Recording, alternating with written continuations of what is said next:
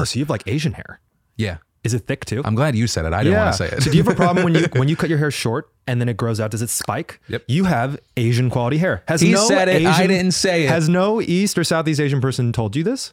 No, only hairdressers. And I've been like, well, I can't repeat that, right? Hey, it's another Wednesday, which means there's another Conversation with podcast. Welcome back. If you're new here, this is the podcast where I'm essentially just trying to relearn how to talk to other people, especially people that I find interesting that I invite on. And today's conversation is with Eugene Lee Yang. He's probably best known as 1/4 of the TryGuys. They were with BuzzFeed, now they're independent. So I invited him in. I wanted to just learn more about him. He was very interesting to me, which is also part of the reason why this is the longest podcast that we've done so far. We literally talked for 2 hours straight, which actually on that note, there's literally no other place that I can sneak this sponsor, which by the way, oh my God, first sponsored episode of A Conversation With. And so yeah, I wanted to thank today's sponsor, Dollar Shave Club. We all know Dollar Shave Club has you covered for all your grooming needs. You got things for your shower, oral care, deodorants, and most importantly, shaving. And this holiday season, they also have your back for all your gifting needs too. From awesome members' favorite gift sets to gift cards and more, Dollar Shave Club has something for everyone. They even sent me their shave starter set that I've been using for a while now. I gotta say, it's really nice to keep in this office for when I need to quickly get ready for a shoot like this one. Included, you get the executive handle and blades and a 1-ounce tube of Dr. Carver's shave butter. But main point, when you want to snag some awesome and at the same time support this show, go to dollarshaveclub.com/Phil, where all you beautiful bastards can get your shave starter set for only $5. And maybe while you're at it, you get some holiday gift sets too. But with all of that said,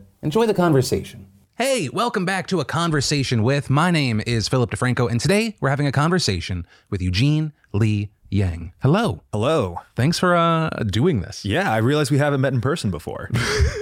This is the only way that can be a part of the conversation where you're like, I realized we're talking now, never met you. Yeah, well, I always thought you were a cool guy, so this is an honor to be here. Really, you did. Because I don't find most people cool. I will take that, whether it be true praise or not, because I was thinking back and I was like, oh shit, this is going to be kind of fun because I've been learning more and more about you, kind of in anticipation of this, but also more so after you guys left BuzzFeed. Mm-hmm. But I've definitely been guilty of villainizing the TryGuys in the past. Oh, I mean, you are more than welcome to. Yeah, I mean, I don't hold my previous employer in any sort of negative light because we were contractually obligated to be what we were. But I certainly can understand the criticisms. But no, it wasn't really about so part of the, if you said it was like about the content or views, that's probably like some jealousy in there, right? I think that there's always going to be a little bit of that, or you're just like, oh, it's this corporate thing. But I remember specifically, we were up for, I took it way too serious. I feel like it was like 3 years ago. We were up for Audience Choice of the Year for the Streamies. Oh. And anytime I promoted, I was like, guys, you have to help us beat the TryGuys. They're the BuzzFeed. Don't support the corporation. Yeah. But no, but then the more that I found out about you guys, I was like, I really like these guys. Especially your story is really, really interesting. Yeah. Not to completely shit on everybody else. No. Yeah. Yeah. I certainly sort of stumbled upon digital content really out of the blue. I was really focused on becoming a filmmaker, doing writing and directing, went to USC Film School and was sort of doing the hustle and grind here in LA, waitering, directing music videos, commercials. Oh, wow. Didn't have a full-time job for 5 years. And so BuzzFeed Video happened to start. I knew someone who worked in the New York office and ended up being one of the first video producers there. Oh, wow. When it was like not a viral star thing. It was clearly, do you have hands and a voice? And so that's how I came into the fold there. Did you go in pre-Zay Frank then? No, Zay Frank was there, yeah. I think there was about maybe a year where they're kind of figuring things out, but I really entered along with the other TryGuys who I'm most known for. Sure. In regards to a group, we went there when it just at the beginning was starting to make an impact online with views and certainly was still in a very cool experimental phase prior to being more talent forward. Yeah. Hearing that you went to film school definitely makes sense. I watched it again this morning, your video on all the effort that went into your coming out video. Yeah. And that's wild. I don't know if I've put that much effort into anything, but I think it also probably speaks to how important it was to you. Yeah. Well, I think effort is relative, right? So I think for me, what's interesting is that the exhaustion I feel from something like that kind of combines a lot of artistic disciplines that I have backgrounds in. It was an emotional effort, but certainly for work, I thrive on being able to be in a more traditional filmmaking space. I like the stress and the hectic nature of a film set and sort of running that. But I certainly feel maybe more stressed doing basic YouTuber things. Really? Yeah, I'm terrible at self-promotion. Well, it sounds like I've seen some of your stuff where you hate it. It's not that you're bad at it. It seems like you hate it. Yeah, I think I've been able to sort of channel some of my like natural disdain and self-hatred into a more or less a character that people can relate to. But certainly a lot of my natural inclinations as someone who was very othered and dark growing up, never imagined that I would be in any sort of the sense of the word like authentic or relatable. But certainly bringing it back to BuzzFeed where I used to work, that really flipped my entire journey on its head, where suddenly I guess everything I did was considered relatable. Although that's such a opaque, vague word now to be using for anything on. But do you online, feel like BuzzFeed relatability? I know that is something that you've kind of. What word did you use? It was something make the content digestible. Do you feel like that was? Oh no, I saw. Yeah, you no, it's good. It was. I think it comes more naturally to others, and I think that was also a time online where, you know, those corporate entities, as you called them, which it's true, there was that weird time, even like 2014, where it was this question of is BuzzFeed versus Gawker, who has the soul of the internet? What's the tone in which the young millennials are moving forward? Yeah. And you know, company culture, at the very least, I always honor what happened with BuzzFeed as they prized diverse voices. They were really pushing that sort of aspect, which was fantastic. However, to sort of put a bow on every video and to sort of have to like Mr. Rogers your way out of any sort of content was not second nature to me. It was, I personally have a strong nihilistic viewpoint of the world. Maybe it's because I'm a Capricorn, or maybe just because I'm angry inside. But I certainly learned that your own tone or your negative experiences or outlooks don't equate to being unrelatable. It's just a different type of relatability. Okay. And so it was a very hard, tough learning ground for me to understand that there is an elegant way to reach an audience that wants to connect to that side of you without being a total dick, you know? Do you feel like, so if you think of relatability while you were at BuzzFeed versus relatability now that you guys are on your own, what's the two differences, or the difference between the two pieces of content? Yeah, I think that one, having full ownership of our company as the TryGuys is great, because on every level we are the final gatekeepers of what goes out. So should I stand as firm behind something or behind even a comment in a video I make, then we can make that happen. We can make sure that people see what we want on screen. Sure. And I think when it was with BuzzFeed, they're you know, they are a company, and therefore standards and regulations are in place. So everything had a certain amount of red tape, which I think it just comes with jobs. Sure. Yeah. So I wouldn't fault them. I would just fault corporate structure. And, you know, hey, maybe one day in 5 years, the TryGuys company is going to be bullshitting some employees about like, you got to make this, you got to fucking take off your pants and act like a goofball or whatever. But certainly I would hope that we learned enough where we keep things, you know. In 3-4 years, there's going to be that a wave of why I left the Try Guy videos for people that you've hired. I can't wait for that. I would revel in that. I would find that so fascinating. That's when you're like, I made it. Yeah. As long as it's not like company destroying. You're like, we did it. Yeah, no, I think the other big thing is that the biggest change that happened when we left and started our company was we didn't realize, you know, everything we did at BuzzFeed was self-produced, and, you know, we owned it in essence of who created it, and certainly using ourselves as the on-screen talent. But we weren't aware of the YouTube community at large outside of that, because even, as you said, at the Streamies, we also felt a certain like separation from everyone. Sure. Because we weren't sure how the corporate entities and the talents that came from there were being regarded.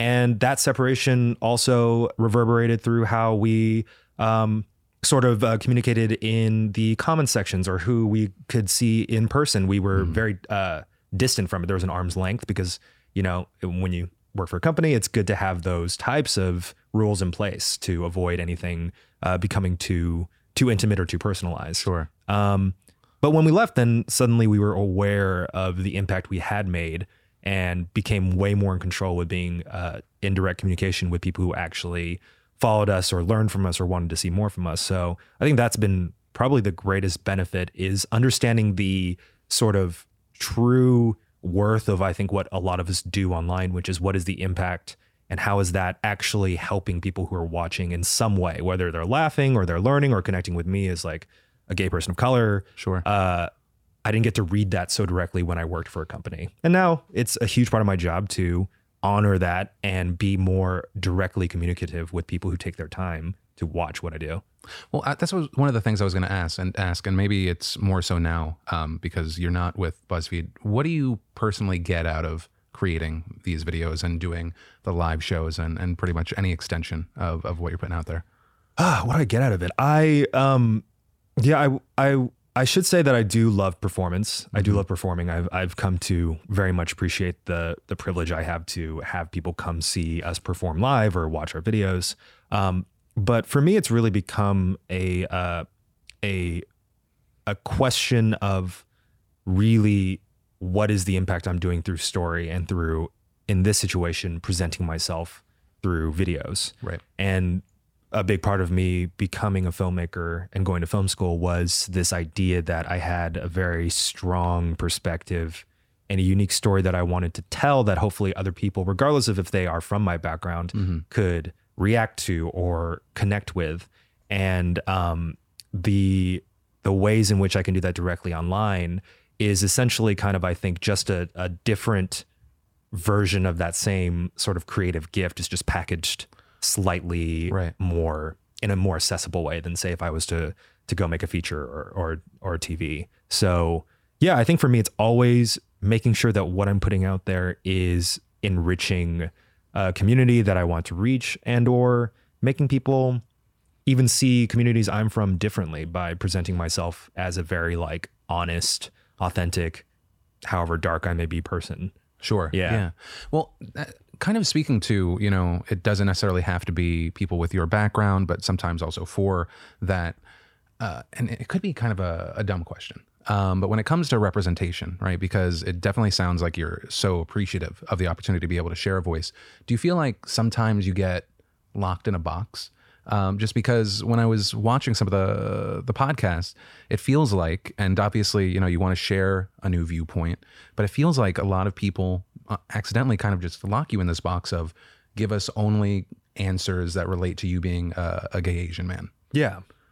Yeah, I think that comes with the territory of, I mean, let's be frank here. The TryGuys are 3 straight white guys and me, the gay Asian guy. So certainly, and this was the same, even say in a company structure, you feel the weight of responsibility to have to speak for those groups because you as the sole person, the sort of gatekeeper, so to speak, of those cultures in that product, you want people to know that they're represented. And sometimes I think, and BuzzFeed was certainly very guilty of this, it could come off as preachy. It could come off as feeling like you're checking off a box. And the most I can hope for is that when I bring it up, it's become more naturally integrated into the conversations, because very luckily, the other guys who are my best friends are clearly very open and very communicative about those issues. However, I do know that it is just a fault of the context in which I'm usually portrayed in, which is as the minority. Yeah. Okay. So I think that when I'm in solo situations, and say if I'm doing something like expressing myself through other words of other modes of creative expression, I won't have that bear that weight as much. But I wouldn't blame the other guys or even my situation for that. I think it's just what happens in those spaces. You bring up race in a room and you have one person of color, that person is going to feel like they're going to have to represent everyone. Yeah. The way in which they do it, I think, is very important in terms of how we discuss things these days. But for me, especially being in sort of a spotlight of sorts, you also feel that you have to say things and express things with the confidence and the ownership and the sort of, for lack of a better term, like, fuck you if you don't agree, because I have to like make sure that our community is heard and represented. Sure. So it's a little like, it's a delicate dance that's, I think, very, very much, I don't know, there's a lot of like minefields. I was going to say, do you feel like there have been times that you stepped on a mine? Because it's such an alien situation to me, because no one's ever been like, well, Phil said something and in some way I'm the representative for the white community. Like no one's, that's not a situation I ever deal with. Yeah, no, I think it's always I'm in minefield because in the end, I think for me as an artist, it's very important for me to always express my personal perspective, but it's also within my responsibility to look at where I'm most well equipped to reach the people that should or could be changed by what I'm saying or doing. And in my case, and I speak about this sometimes, before I even happened to stumble into digital, I was a like run and gun through the minefield type creative. I was, my thesis at film school was a school shooting dance musical. Wow. And it was playing with these different terms about who politically in power is creating this and who at home is creating these types of monsters. And it was, we screened it. It happened to be screened 2 weeks after Virginia Tech happened. But I'd already finished it and the professors decided to screen it. And that was my first like audience experience where I had half the audience booing. And it was, I kind of felt like, oh, this is my lot in life, right? I have a very like no holds barred creative approach. And maybe this is how I will be as a filmmaker. And then when I started in digital, it sort of like 180'd everything, where I was forced to take all of those perspectives and views and feelings and see how can I say or package it in a way where everyone will listen to it, or at least accept the beginning of my argument. I say it best is like if you're at a party with strangers.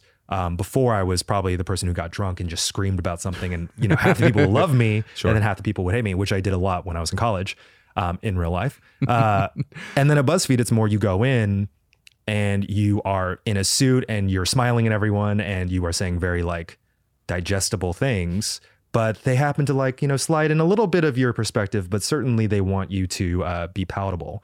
And so now coming back to what I feel like is what I'm responsible for within my career at this point is sort of combining the two. I certainly respect and can never do what a lot of people do online, which is represent those who are still running through the minefields and like, being the banner wavers for communities that need those voices. Sure. But I've managed to get into homes and be entrusted with someone's grandma in the Midwest and a baby in Asia. Like people are watching what we do and they can connect with me on a very basic human level. So if I have that audience, then I certainly feel that my carefulness is not really, it's less about my perspective and more about the grace in which I sort of communicate it. And I want to make sure that audience that has connected with me, regardless of their background, can at least like consider hearing me out. It sounds like the way that you're thinking of it, whether it be kind of planned or not, that it was kind of like Trojan horsing acceptance or understanding of something different rather than, because something that I heard you've talk about was you didn't bash people that were online kind of being righteous, right? And kind of taking swings because, I think right now is still a pivotal time of change and pushback. And it's been really interesting, but hearing you explain it that way, it gives me even a little bit more understanding. But do you feel like that was kind of happenstance just because of the way that you were initially introduced and then kind of revealing more and more of yourself after people kind of just understood you as a person rather than this thing that you hadn't shared? Yeah, I mean, that's a good question. I think that a lot of it feels like it's happenstance, but then I take a big step back and think about what my actual background is. And I grew up as one of the only Asian families when I was a kid in a small Texan town. And I was, raised Presbyterian. My parents kind of raised me in a more conservative Korean household. And I certainly was the only gay kid who could still hide being gay. So there was a certain amount of a me versus what I considered these like either opposing viewpoints or societal structures that I had to survive within. And then certainly when I went to college, I had the flip side where I retaliated and all of my like pent up rage came out through myself as an artist, which I still value that. But the navigation based on not only survival, but also to get myself to the next higher place for people to also see me as someone who was valid and as someone who could also be competitive. Right. Took a lot of social, I wouldn't want to call it graces or tact because I don't think people should feel like they should do that. But I had to be very empathetic to a lot of people that I probably would never have wanted to listen to in the first place.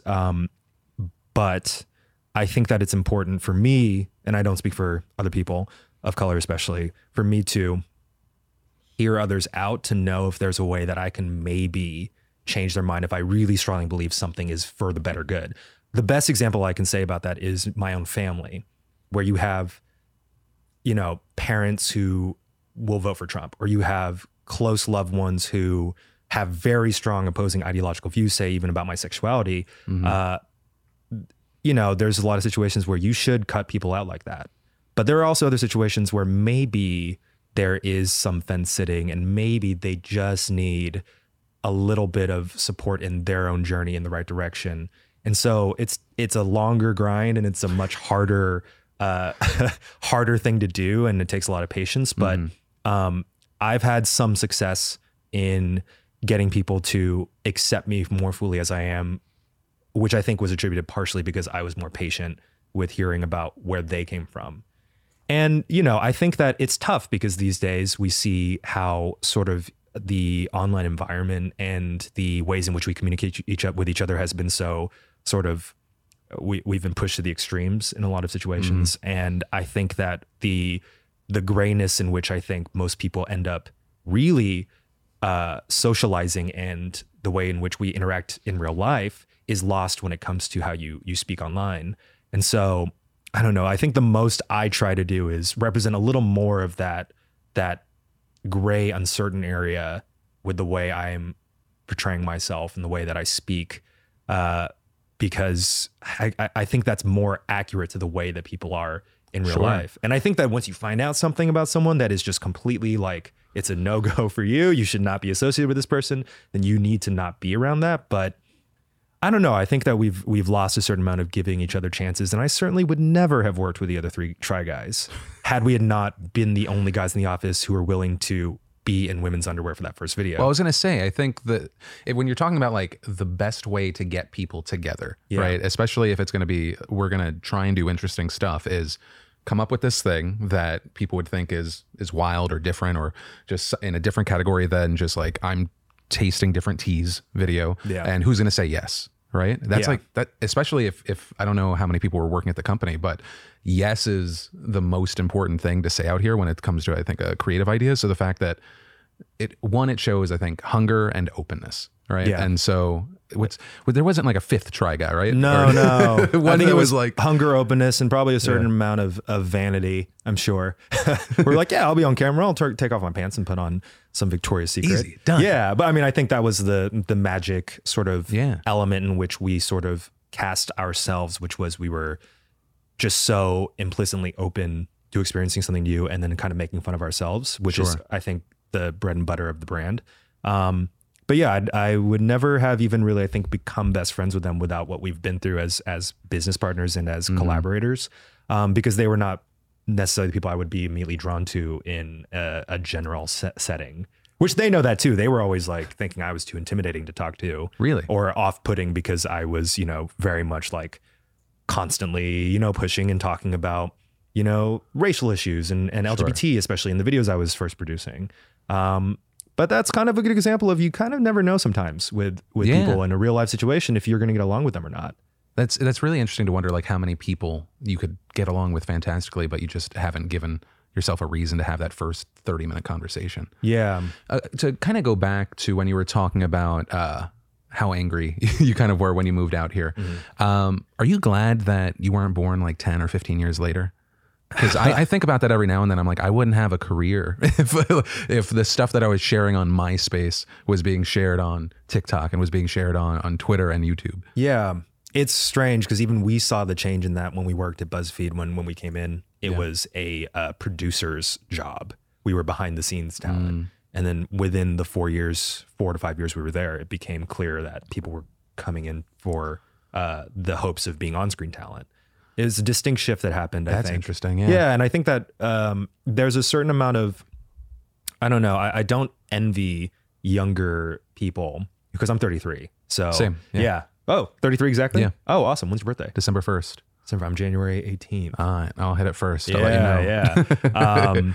But I didn't really understand the weight in which I think kids these days value their self-worth through social media until I started experiencing it myself. Because I was like not a social media person before I joined BuzzFeed. I started all of my platform sort of participation once I did it just for the job. Sure. But yeah, I think I was probably just born in the right time to sort of feed a different, slightly different era, I think, of self-loathing, which is not through the approval of other people. Yeah. I had just the classic in your face, like bullying, and whoever just didn't like me. And I had to deal with that mainly because of me being both what I am as a queer person of color, but really also because I was just a weird person. I was a weird kid. But then you could go home and it wouldn't follow. Yeah, you. I could go home and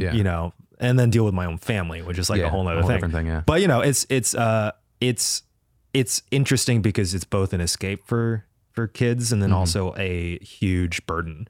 And I think that's why in the end, having these diverse voices cut through the noise, as the cup says, is good, because I think that, I recently joined TikTok on a whim. Okay. Because I was just like, okay, why not? Because I have to catch myself when I feel like, oh, I'm the stodgy old guy, because I refuse to join it. I was just like, no. Yeah, but you have like a sense of cool about you. I don't know. Like if I go on there, I gotta up it. I gotta be the weird old guy. I think I was very fascinated with how this platform was actually, because what made me do it was, one, I take Halloween very seriously. And this past Halloween, I was what we call an ajumma in Korean culture, which is like the auntie. Okay. So every culture has like an auntie look, and Asians have, if you drive through K-Town, you'll see it's like the visor with the mismatched floral prints and the umbrella, aversion to sunlight.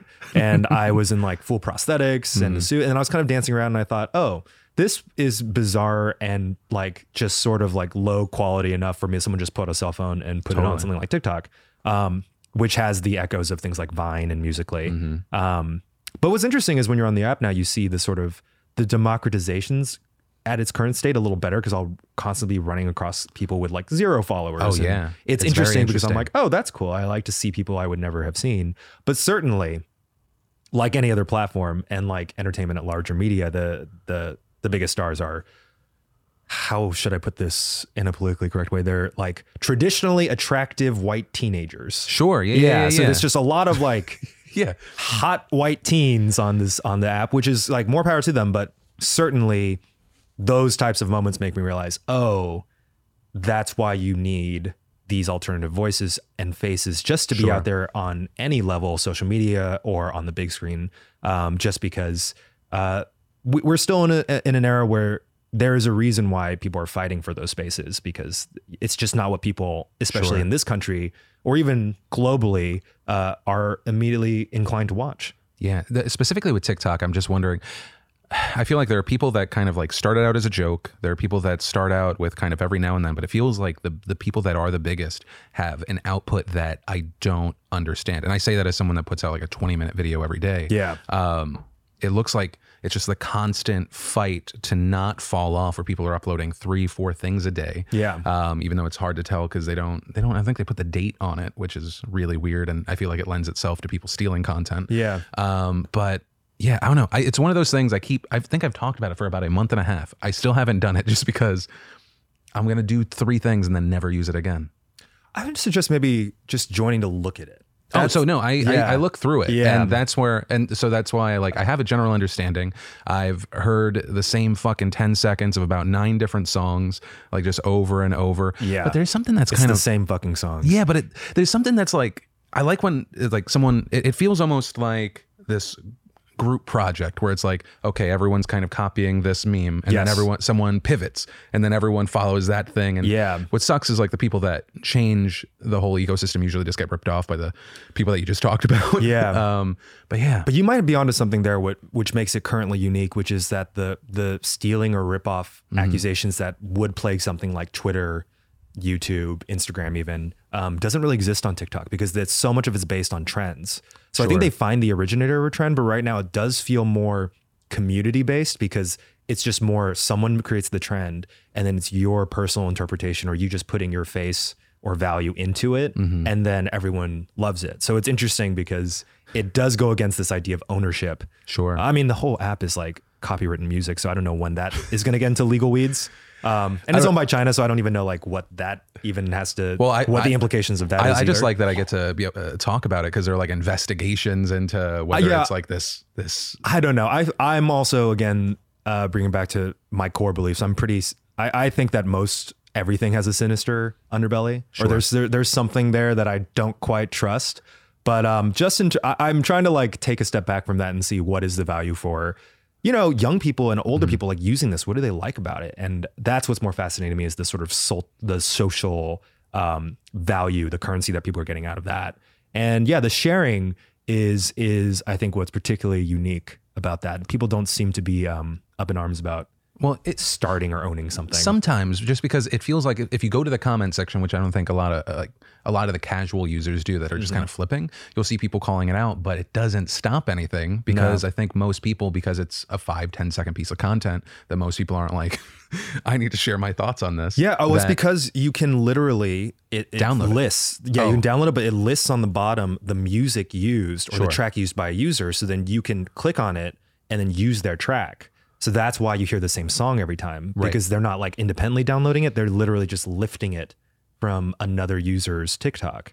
I feel like it's going to be interesting to see kind of how many SoundCloud artists kind of blow up because a lot of the clips, that would be nice. A lot of the clips I've never heard of, and then there will be some channel that features the artist, and I'm like, oh, okay. And so I don't know. It would be interesting to see if anything happens with the music industry, especially with how fucked the copyright claim system is on YouTube. Have you guys had to deal with anything like that? Or you know the way to navigate it? I haven't had to because I don't sing 5 seconds of a song. I don't, you know. I mean, I think that's something where from the corporate angle, you just kind of have to understand what their business is, which is they're just going to strike anything that has even a second of something owned by Warner Brothers Music. Sure. So we avoid that just completely. And we have a couple of uploads that clearly are like live performances, like when we do VidCon performances that are pastiches of tons of copywritten material. Sure. But for the audience, we'll release it. We'll know we'll get a strike and we'll know that money funnels towards those companies. Sure. But that's kind of like we get it. But the biggest thing is just, I don't know, you have to unfortunately get into those, invest in a copyright free library and use those. But yeah, I don't know. You do always see there's a disconnect, I think, between the realities. And weirdly, this ties back into something like BuzzFeed, the realities of how business works at large, and the, I think, spiritual grassroots feel of what social media and places like YouTube is, which is user reliant, user dominated, and should be servicing the people who are brave or willing enough to put themselves on. And then once you get into monetization, you get into, you know, why X company is doing this or not censoring this or doing this, then it's, you look at the paperwork from a business perspective and you're like, okay, I get it. But unfortunately, I think it will always kind of go against the spirit of what it should be, which is let users be themselves. So it's tough. I always just think like, I don't know. I understood enough from having been sort of born digitally under a company structure that there have always been rules and regulations in place.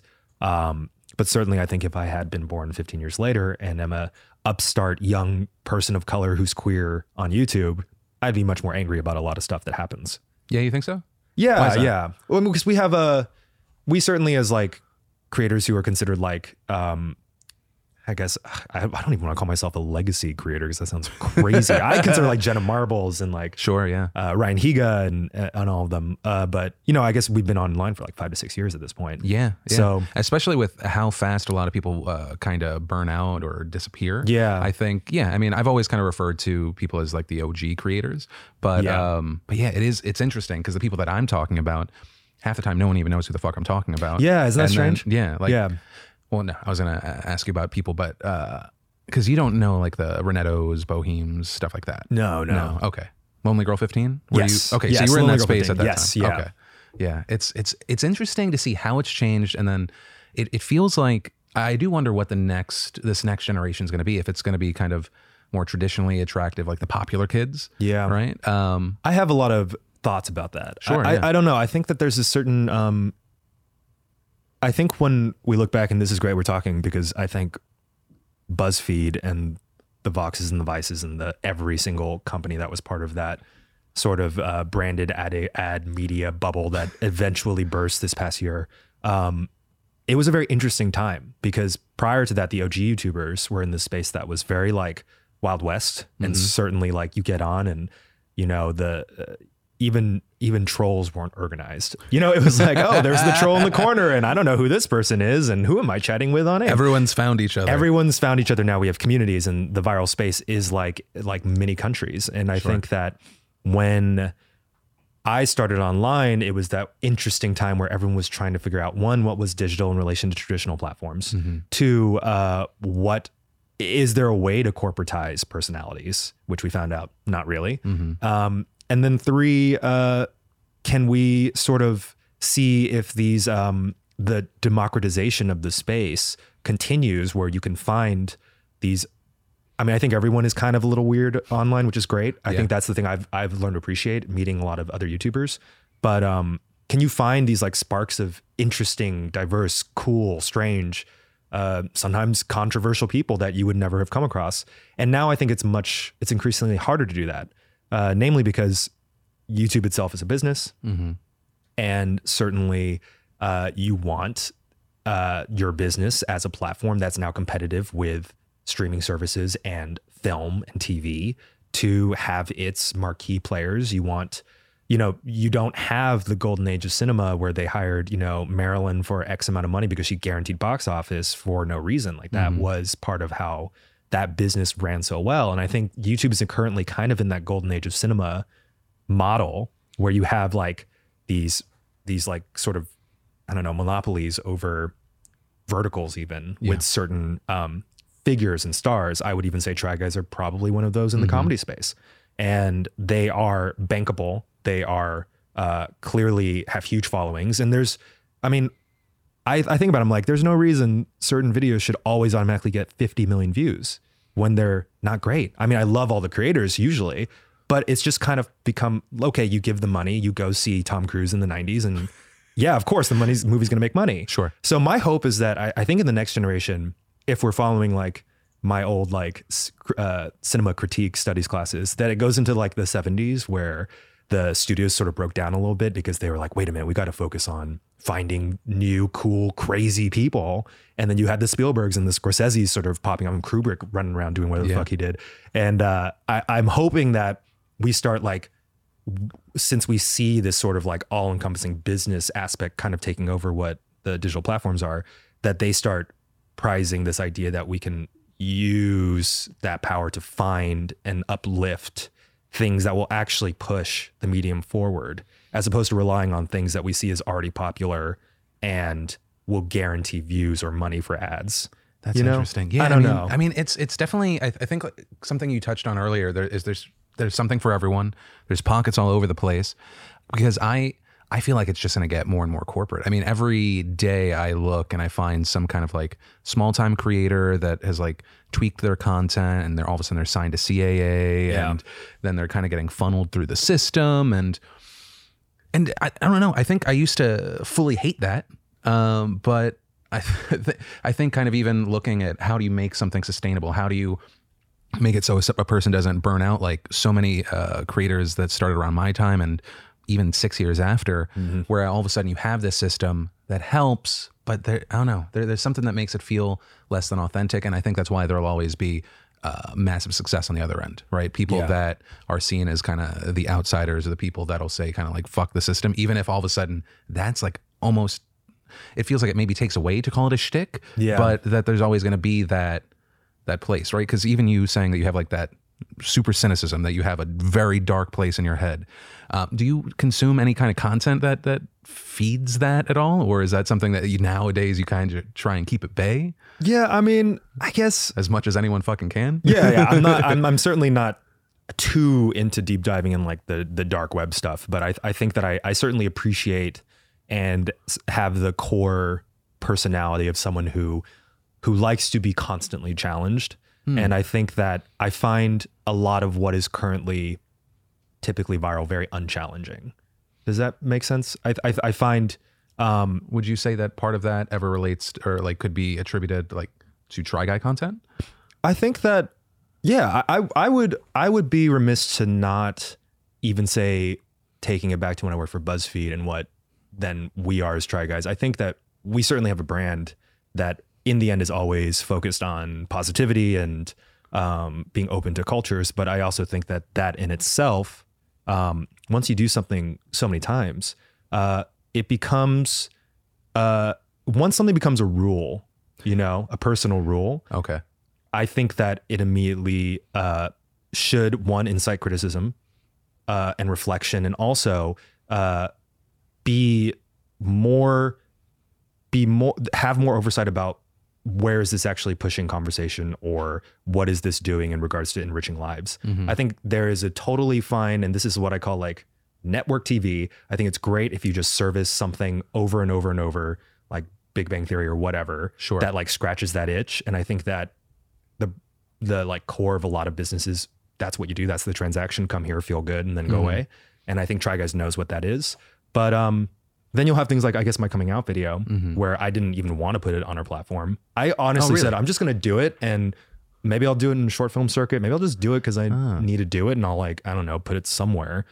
But it was one of those moments where I said, I just have to do this because I just need to get it out of me. And the other guys were clearly very much attuned to know, like, we need to honor what you want to do, and you are part of this platform, and we're the ones defining our own channel. So my biggest fear was it's going to be too off of that, like the thing that I consider like scratching that main itch for our audience. Well, it is always hard because I feel like the system in general punishes you deviating from what you normally do. Yeah. And it can have long lasting impacts on like based off of one or two videos. So do you feel like when you guys make the content that it's this balancing act of you're making the big superhero movie so that you can to like that's what people kind of know you for, so then you can kind of make an art house piece?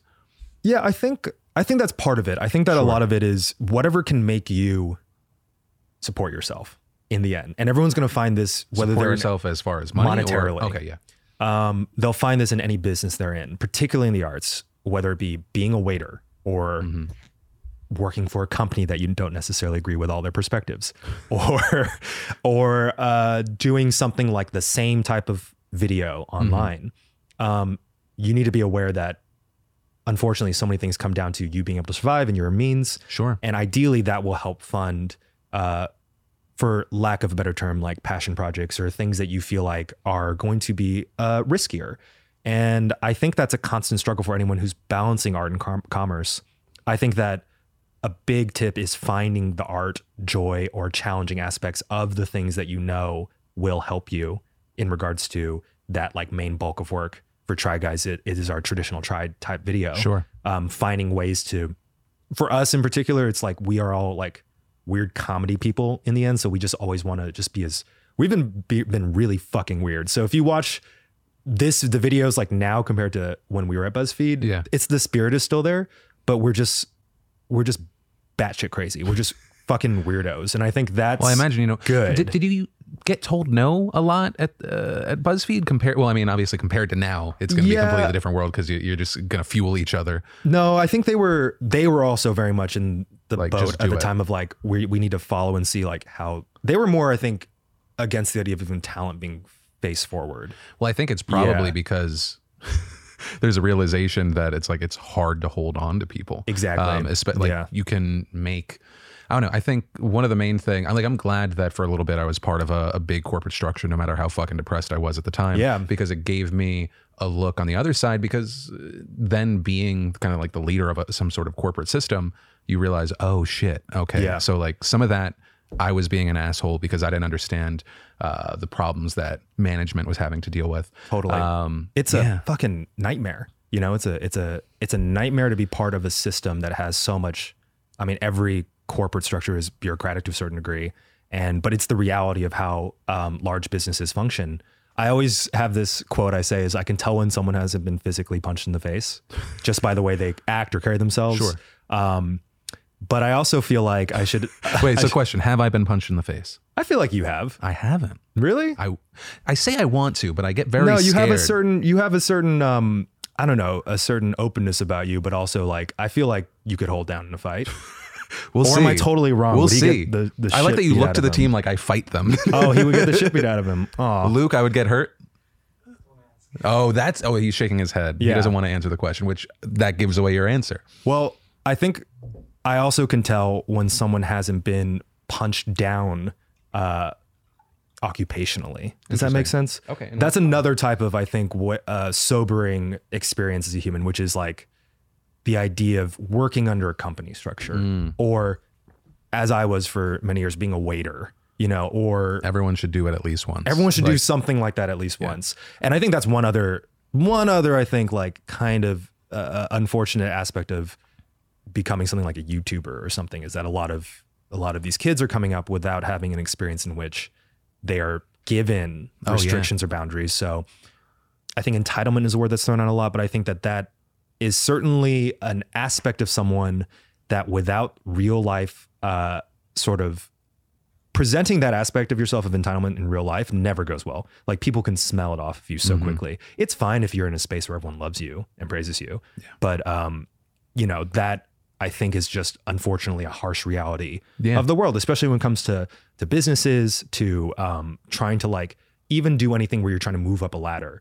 That is when the weight of how unfortunately the real world works comes down on you. And that's when you have a lot of things where I think in some of like YouTube's defense and large companies, sometimes I think it's like unfortunately impossible problems that they're trying to appease everyone. Oh, at that point? Yeah. Cause then that's you're just crazy. like, well, unfortunately sometimes you have to be like, okay, I get it. This is something that you can't make everyone happy. Yeah, I think I definitely, especially for YouTube, in the past I was kind of swing my fists everywhere, and then as Which I've I seen- appreciated. Yeah, I think a lot of us appreciate that. But Yeah. but at the same time, like especially now, like I look at situations where kids directed content is going to get fucked over. Yeah. No one knows how hard YouTube fought for creators against the FTC. Yeah. But still, when January hits, a lot of the reactions, even though it is the FTC that's doing it, it's going to be fuck YouTube. You're throwing us under the bus.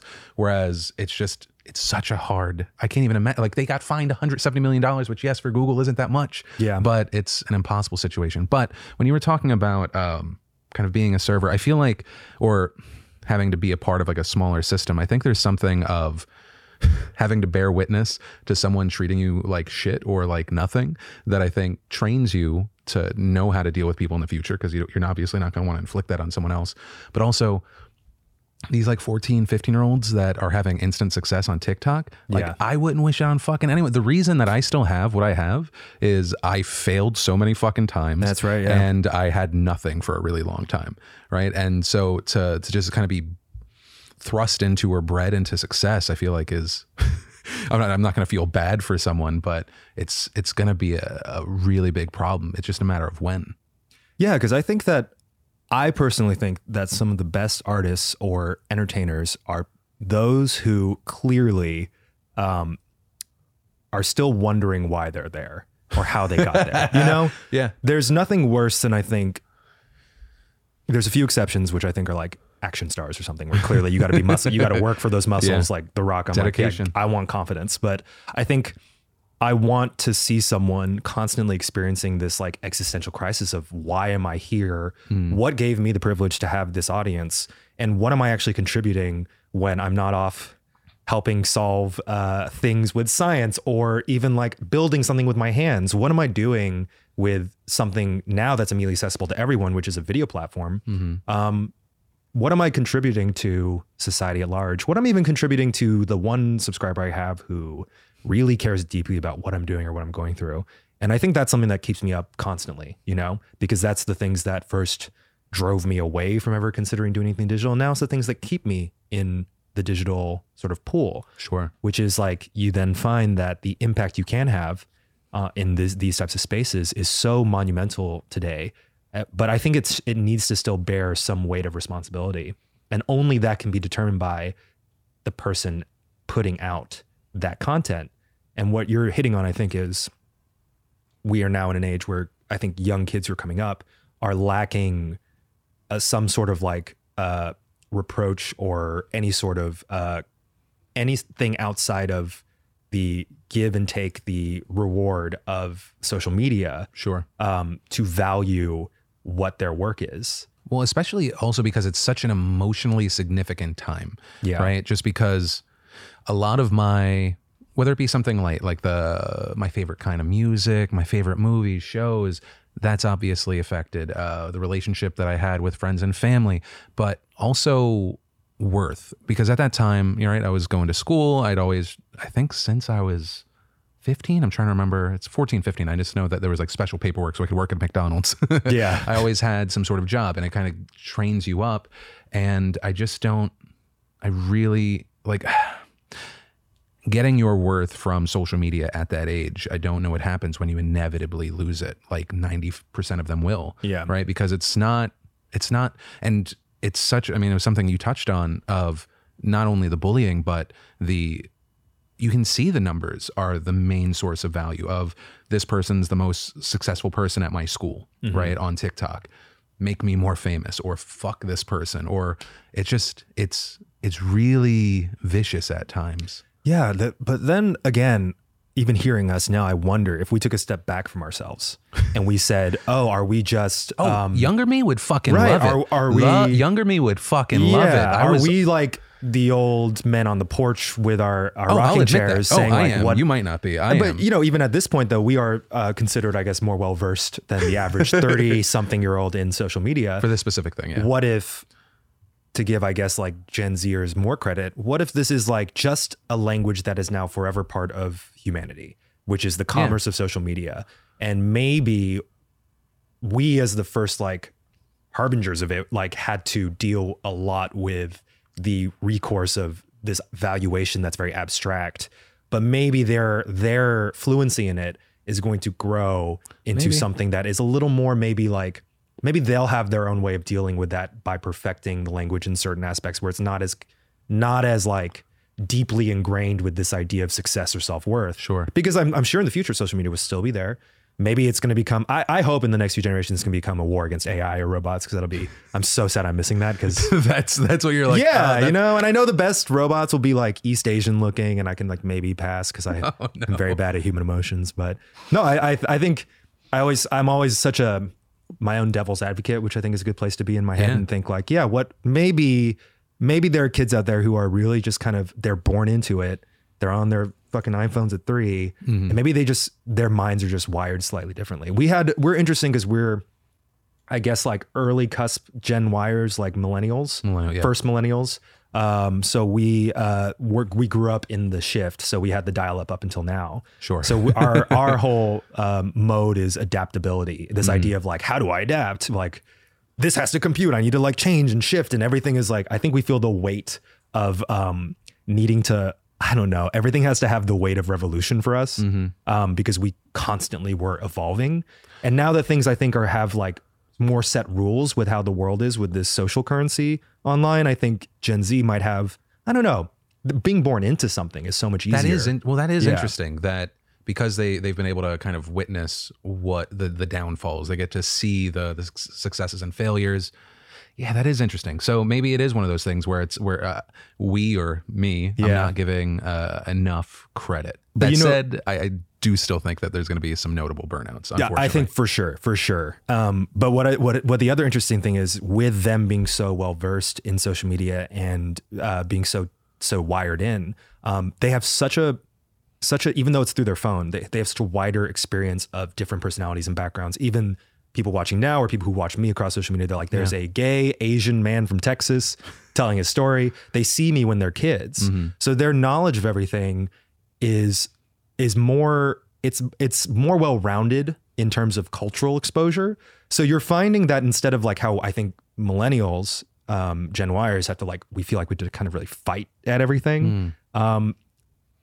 I notice even on TikTok, like they'll call each other out on things because they're aware that the hot white teenagers are still just hot white teenagers who are popular because they're hot white teenagers. You know, there's an awareness there that is just sort of like they accept it, they're lived in, but they're not like cool with it. You know, that's interesting because I get the idea of being so interconnected and seeing things that are different than if you kind of just like looked around your town. Yeah, right. That can kind of expand, but it does feel easier than ever, and I think that it's something that we're seeing of it's never been easier than ever to go in your own bubble. Yeah. Find your own bubble. I mean, like when we were kind of talking about everyone found themselves, right? It still happens. I think we're just, I don't know.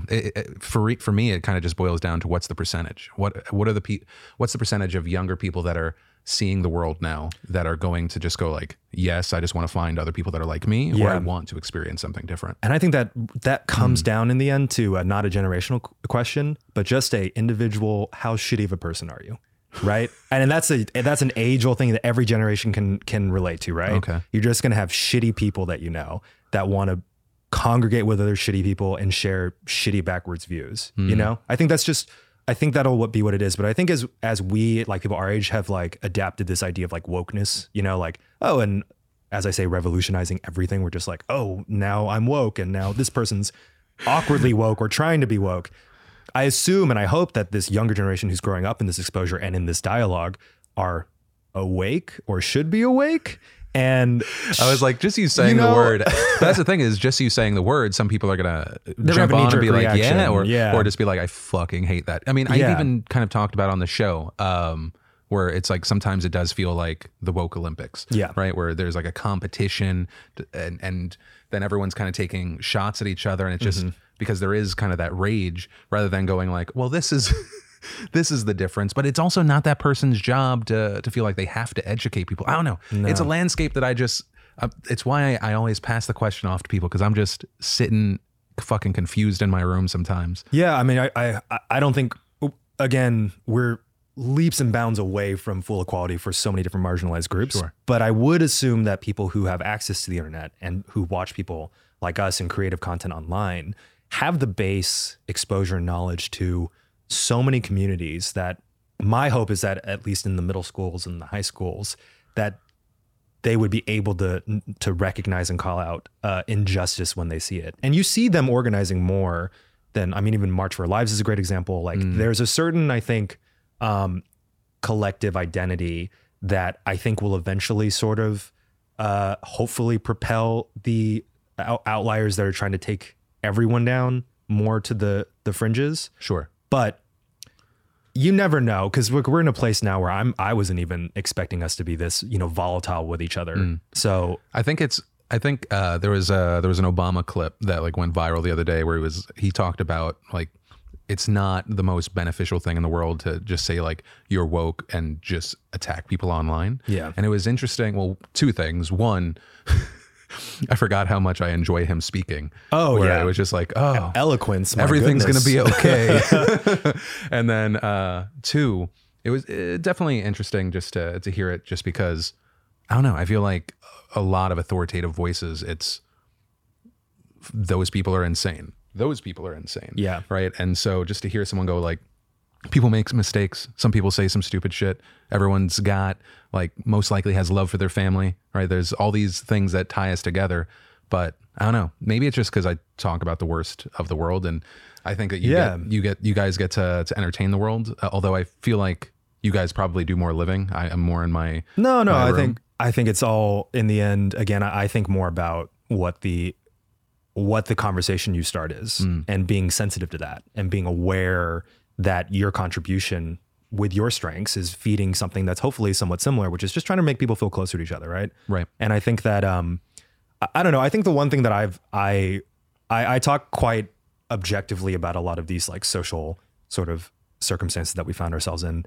But one thing, especially for like young listeners and viewers, like very young ones who, I saw this happening even when I was at BuzzFeed, where you see this class of like, I didn't ask to be born into the majority. I'm not, why is everyone attacking me? Like all these arguments is, everyone has access to reading about history.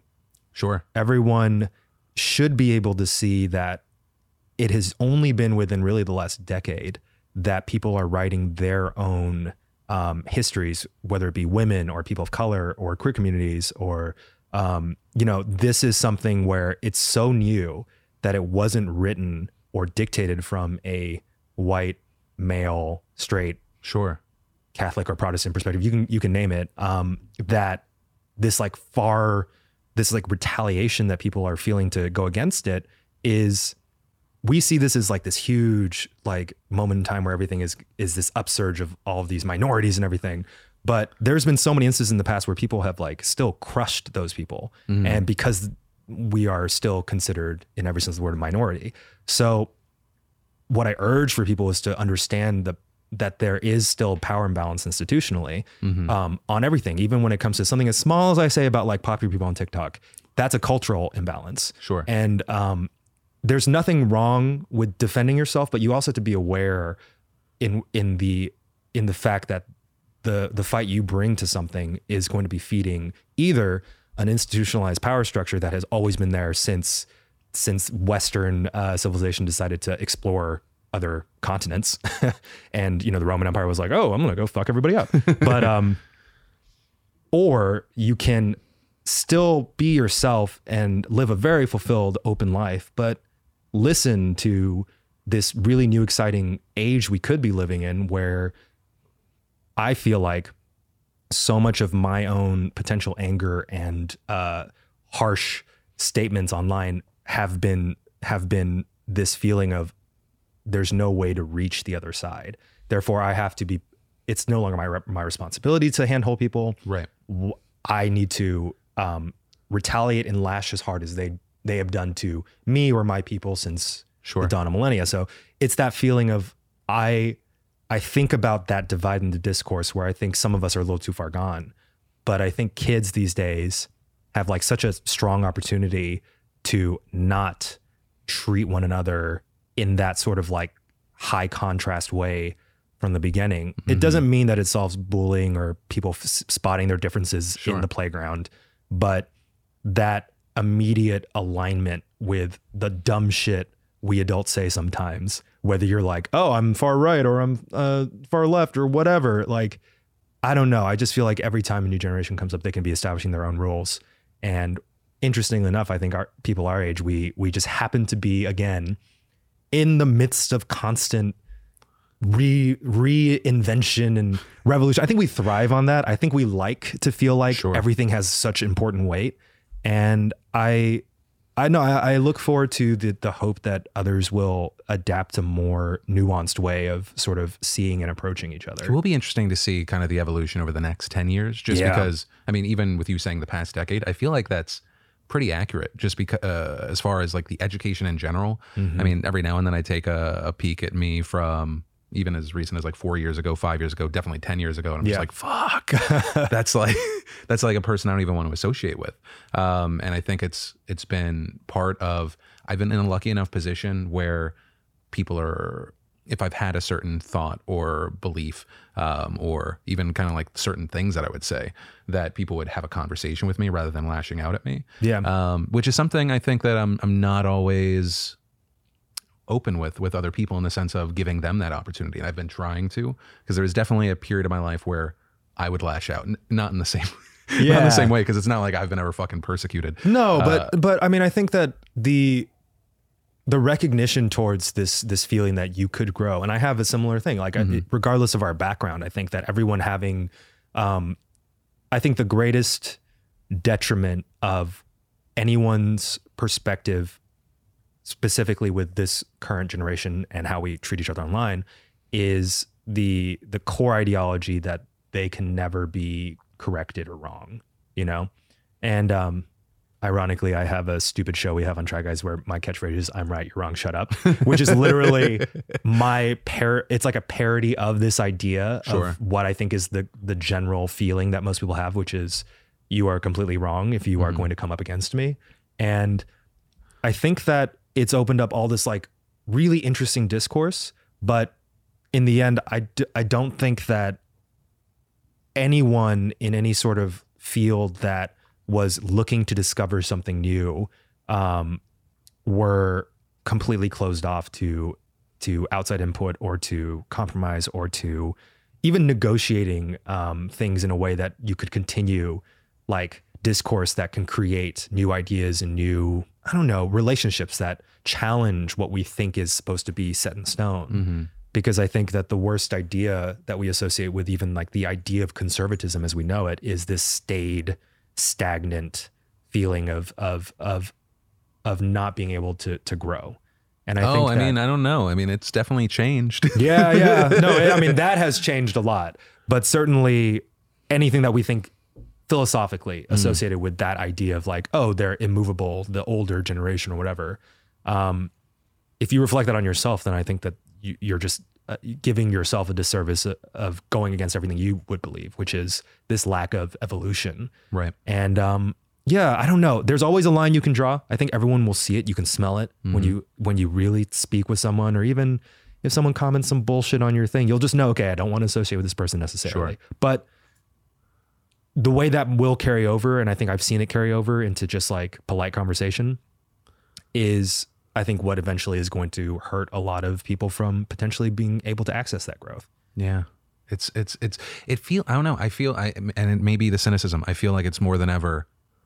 At least in my world, people are just not open. Like I remember in the past, I would get negative comments, and I'd kind of like agree with them to the point where it was kind of like funny. And half the time, like they'd join in and like, oh, you know what? I was just having a bad day. Some shit like that. Now, if I try that, they just double down. Yeah. They're like, no, but seriously, go fuck yourself. Yeah. I hate you forever. Die in a fire. And I'm like, oh, well, thank you for watching. Yeah. To kind of bring it back now that we've solved racism and injustice. We did it together. Yes. To kind of go back to, and I think I'm just interested because I've experienced it to a different degree. I'm not going to ask you the worst thing about BuzzFeed or anything like that. What was the best thing about BuzzFeed, and what's been the worst thing about being independent? Yeah, it's an interesting sort of flip. I think the best thing about working for a place like BuzzFeed was, in the end, although I was very against it while I was there, the feeling of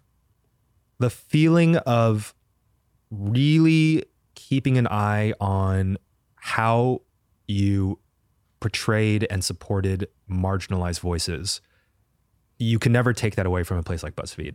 It always was, regardless of even if there were controversies, because business, it happens inside. Their goal was always, to the end, inclusivity and being very much part of the ways in which people could enrich their viral experience by seeing other people from different communities. And I think that was pretty much, I think, even though I didn't like the like positive aspect of having to be like, well, everything's like hunky dory. Oh, okay. I was going to ask why you didn't have like, I didn't like the tone of it all the time. Sure. But I liked the meat of it, the meat of the argument that we are going to seek voices that haven't been heard. Sure. And I think that is why I inevitably had stayed there for a while, which was I felt supported in, at the very least, being as gay and Asian as I felt creatively in that space. Did I want to be positive about it all the time? Hell no. No, I wanted to fucking scream from the rooftops and do some really weird ass shit. But I think that was the best thing about working there. And I think the hardest thing about being independent with the TryGuys, with our own production company, is, I guess I get really nitty gritty with business stuff, but I think that I'm here to hear it. Yeah. We're in this age, and we kind of discuss this with where YouTube's at right now, where digital, especially with the viewing audience, is comparable, if not sometimes superior to traditional. Sure. Yeah. What people ingest is so YouTube and even podcasts, they're now part of like people's daily viewing habits, more so than even going to the movies. And so but the businesses itself, we have to give digital platforms a little credit where they're still like in a certain like pubescent stage. They're still figuring out a lot of stuff. Sure. Because they're also trying to make everyone happy, while you have Hollywood, which is kind of now following the cue of what's happening online, because they see it being very popular and they're trying to like figure out the secret formula, because everything's very formulaic when it comes to things like that, but it's so structured, which is great, which is why you have a lot of problems and injustices. Like you guys are in this like sweet spot though. Yeah, we're like, kind of in a nice middle spot. Like mainstream YouTube. You know what I mean? We've been able to hit the mainstream, which is I never dreamed of as a person, but I think that is you guys have probably been part of like Brandcast almost every year, probably. First year this year, actually. Oh, really? Yeah, because we were always so like, that's part of the company thing. I think they also like didn't ever really invite us because they weren't sure exactly how we would play. Because also like, I think, you know, BuzzFeed when we were there had its own like massive sales generation arm. So it wasn't like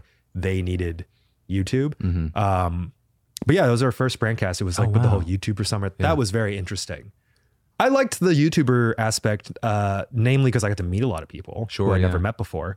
And a lot of them met me and they're like, oh, Eugene's like chill. He wants to take everyone to the That was gay going to be bars. one of the things that I asked you about earlier was I was like, you talked about not really being accepted by the community. I was like, now that you guys are solo, right? You don't have the big B kind of attached to you. Yeah. Are people like, hey, it's nice to actually meet you? I literally feel like the crazy gay uncle at those things because I'm like slightly older, but I'm also like weirdly probably the most active in regards to like going out. Sure.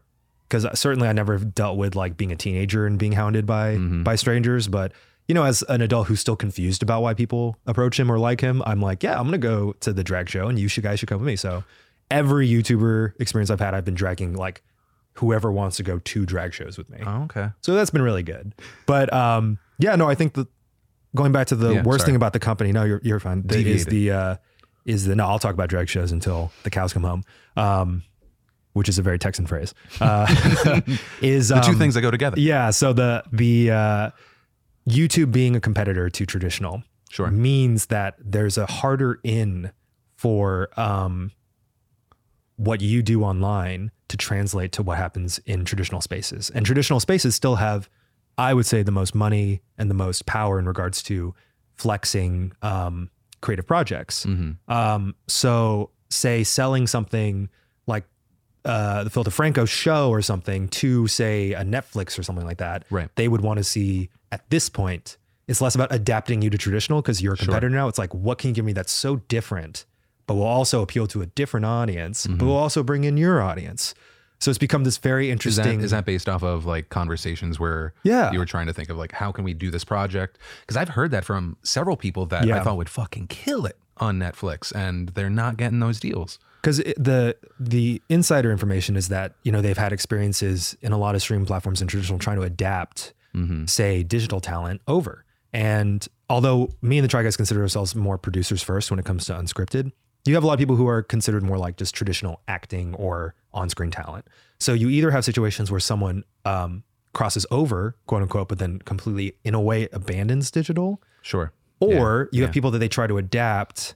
And when they adapt, they maybe bring over their audience, but they don't resonate with a larger audience outside of who already follows them. Sure. And so they don't see the value proposition of bringing someone over when they already have a high value that's insular to their digital workspace. Yeah. So that is kind of and this is kind of advice to anyone who is a creator or known for digital stuff. What is the new unique value proposition when it comes to traditional? And I think that what I do think is positive is that it's going to be the people like us or people from the digital space who are probably going to be the most influential connectors of traditional and digital rather than the other way around. Because understanding production models and timelines and budgets is a headache, but you can get it. But I think understanding the sort of secret sauce of how you can pop out a video in an hour and reach millions of people and speak to them in a way that feels honest is not something that you just pick up. And it's not something that you can write on a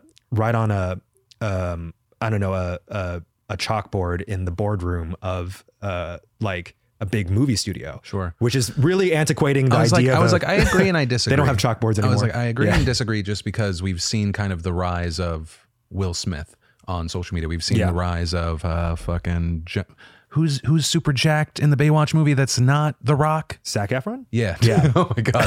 This is my whole life. I'm like, that guy that exists. Yeah. Like him on YouTube. And it's just seeing these kind of mainstream people be able to do something that is kind of quick or lower quality, but to massive success. I feel like you're not going to see the death of like the organic YouTuber, but it's I feel like it's harder than ever. But where I would sort of shade that argument is who is creating their videos though? So Will Smith isn't filming himself. Will Smith has a team that's digitally knowledgeable that is a branch of his production company that does his videos, which is, you know, great because he's a mega movie star. You know, that's where he comes. So it's more the question of when traditional is now trying to seek the uniqueness of people who have risen from the digital space, and it's been happening under our noses for the past like 5-ish years without us really knowing it. Like those pop off television series, especially on streaming, that have unique perspectives from people that you would not necessarily associate with that, from say a boardroom meeting where they're like, oh, we're going to pick up this show from Donald Glover, or from, people who have Bo Burnham, like these people who have like experience in that space. That's what they're trying to bring over. And in the end, it's going to be those people dictating, I think, the quality in which that content or that show or that movie is going to actually reach, a wider audience. And I think that always will come from the person whose hands are in pots. And yeah, you can plug and play, I think, big traditional talent into YouTube. And now it's becoming, you're across everything. You're going to be on a Facebook show, and then you'll also maybe be in a movie. But yeah, with having to be everywhere, I've been kind of shocked by the number of people that we've had on where they're like, yeah, no, it's me. I'm like, stop, stop. Like, well, because you guys most likely you pay editors, right? I imagine. Yes. Yeah. And that's a timeline thing too. Yeah. Like we used to love that. But because there's definitely, it's like you get to flex this different muscle, but totally, you get the output, right? The output is so limited. It's tough. Yeah. What's it? Something I've been wondering. It's something that every person that I've ever worked with, I've always recommended against it. But what is it like working with it sounds like they're your main friends now, like these other three guys. Yeah. What is it like going like, okay, not only do we work together and it's like creative choices, but this is our livelihood. Has that changed now that you've gone independent, for the better, at times worse? Yeah, I think that it's definitely better in terms of business autonomy, for sure. Like that's just an obvious. I think for worse, we're at a stage in our career where we certainly see the value of what we do as a group, and we have established a very strong brand, and we truly are best friends, which I think is what in the end really matters for the digital space, is that they see that, they know it. It's always hard because it's like you see it and then everyone has this general understanding, but there's a lot of the time it's completely different. And you'll see crews online that like pair up and collab and they're like friends, but they really fucking hate each other. It's the, again, I'm talking about the old Hollywood model. It's just like let's cast Marilyn with James and say, 1,000%. But they'll hate each other on the set, but they'll make so much money. Or marriages, or like whatever people are doing, or fights. But it's also sometimes like there's, at some point we're all growing, we all become different people, where you're just like, is even to the point of when you were like, there's certain people that it doesn't benefit you to have you in their life. Yeah. Right. But then it's like, you have this established thing, it's making money, it's helping you with the fame, but it's good to hear that it's like, it's worked out thus far for you guys. Yeah. And I think we see it as, like, we're so interested in the end in how, and a lot of the conversation hopefully reflected that, is what does digital content do? How does it contribute to society? What is even the data and the science behind it? Why are these things working and why they're not? We're fascinated by that. And I think that the core ideology of what we're doing as a production company, and if it eventually expands to projects outside of digital, will always be there. I think when it comes to even just our individual pursuits and what we do creatively, we're eventually going to be branching off. It's going to happen. We certainly are not in any ways reliant on one another. But I think we also understand that some things are just always going to be great to produce with the spirit of honoring digital content. And we know that in that space, the four of us can like rock it with our socks off. I was going to say cocks out, but I'm going to, because that people would believe that to be true, because we have been naked around each other a lot. But with our socks off, we can just like pump out really interesting stuff and have great ideas until again, the cows come home. But earlier you were talking about passion projects. Do you have kind of the next one in your head? Yeah, no, I'm working on quite a few things that might be more or less going more into the traditional space. And I've certainly, I've learned a lot with this coming out video this year, which originally I was not even considering putting online, that the privilege of even being a top tier YouTuber is so rare. And for me to withhold things because of this idea of platform, like for some reason, me having this old guard idea as a film school kid of I'm going to hold my full artistic self away from this platform because this is where I'm, I don't know, goofy or currently just making my money, was a fallacy. It was a logical fallacy that I see now the error of my ways, because every part of you that you bring that's new and interesting is what makes things like digital videos great. And that was a very particular, unique thing that I put out there.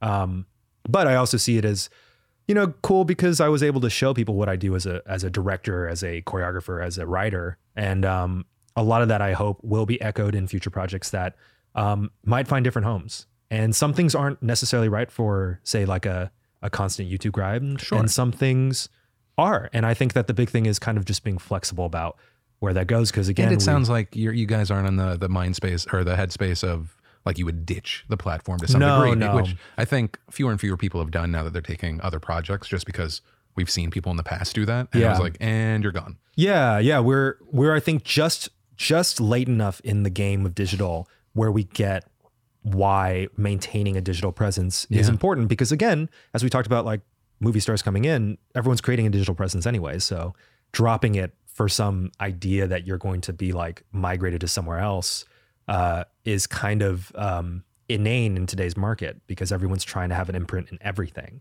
But certainly for me, I think that I am still very old school when it comes to things like filmmaking, and I like crews. I like working with very talented people from different departments. I like to collaborate with people. I'm clenching inside. I'm like, no, I love it. I love it. I wish I could just, you know, have a huge like group of artists who I can just like argue with and work with and collaborate with, and just, you know, that's my dream sort of environment, just as a storyteller, more for me in the scripted realm. But I think that that'll be something that will be very good for me as a creative over the next few years. But yeah, when it comes to digital, I think that for me, there's nothing more fulfilling than being able to showcase who I am and what I can do within the sort of context of the TryGuys, where at the very end of the day, even though I am, as I mentioned before, the only person of color and the only queer person,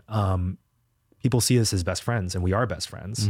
And isn't that like kind of the best message then that people could take away, is that Eugene is truly just a dark, nihilistic, weird guy who's gay and Asian and angry, and yet he is like BFFs with these three goofy, fun, very cool straight white guys who in their own ways are unique in themselves. Right. So I think that there's power to, and I think that using the term mainstream is like hard. It's I was just going to say, I think you guys have done a really great job.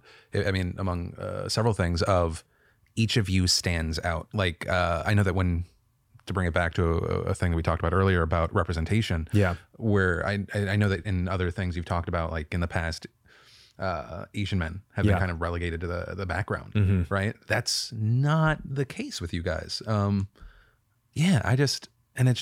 done a very effective job, and I wonder if it's just natural, or is there something in the creation of the content that you focus on to make that the case? Or I think we this was kind of a good example of, even when we first started as a cast, we were very sensitive to audience comments. So we could see that people were attracted to certain things. The best example, and Ned can talk about this at length, is that Ned was kind of at first the other white guy, because you had Keith, who has a very distinct comedic personality, and he's huge. He's a tall guy with a big mouth. Man. And then you have Zach, who's a tiny little, well, he's not actually that tiny. People think he is, but he has very small, like delicate bird-like bone structure. So he's a baby-sized head. So he's a little guy with glasses. And then you had Ned, who's this like very generic-looking white dude, and so he was always kind of the other white guy. And then when he mentioned in multiple videos that he was married, it became this huge character trait that the audience glommed onto, one that I was... Dude, I'm guilty of that. I was like, oh yeah, the one with the baby. I was totally just like, I was shocked when it first happened. I was like, are kids interested in married people? Is this... It became like kind of an aspirational thing, because he has a beautiful marriage with his wife and a really cute baby that they forced me to be around. But the audience helped dictate what they wanted to see in regards to how we were. And it was kind of cool because we were becoming friends as the audience was becoming friends with us. So we had a very rare situation where our group dynamics, as they saw us as characters, were also us figuring each other out as people. And now, you know, we've been able to like relax out of those roles and just be ourselves completely. So I'm like fucking goofy and fun in a video, and then I'm also serious and angry in another one. Constant exposure and output helps with that. I always said the weight of Asian America with Crazy Rich Asians, because you get one movie to do that. Will people like it? You get one chance. And with me, the weight of my representation as an Asian American was through hundreds and hundreds of videos.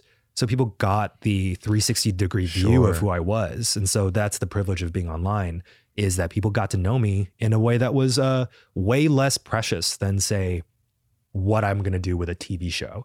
So where we're at now, which is great, is that, and I don't believe in colorblindness, I don't believe any of that stuff, but what's kind of beautiful about what TryGuys did is that our characters have become so distinct in regards to our personalities, that you have, kids who dress up like us for Halloween, but it doesn't matter what race they are or what sexuality they are. They just dress as who they are in regards to who they identify most as. Mm-hmm. And so it's not like the 90s where if we were the Spice Girls, I would probably have to be scary, and every person of color knows this. If you're anyone in a group setting, you're like, okay, and you'll be the Yellow Ranger. And I'm like, okay, I'll be the Yellow Ranger. Now it's just sort of like this, I think it's more just who do you, if you have the beauty of being able to like really know people, which we have in the digital space, then I've seen a lot of them where the Asian friend is Keith, and it's great. But yeah, I think that. Do you feel like it's going the route of? So are you saying that you think that it's going the route of like it's less important, or?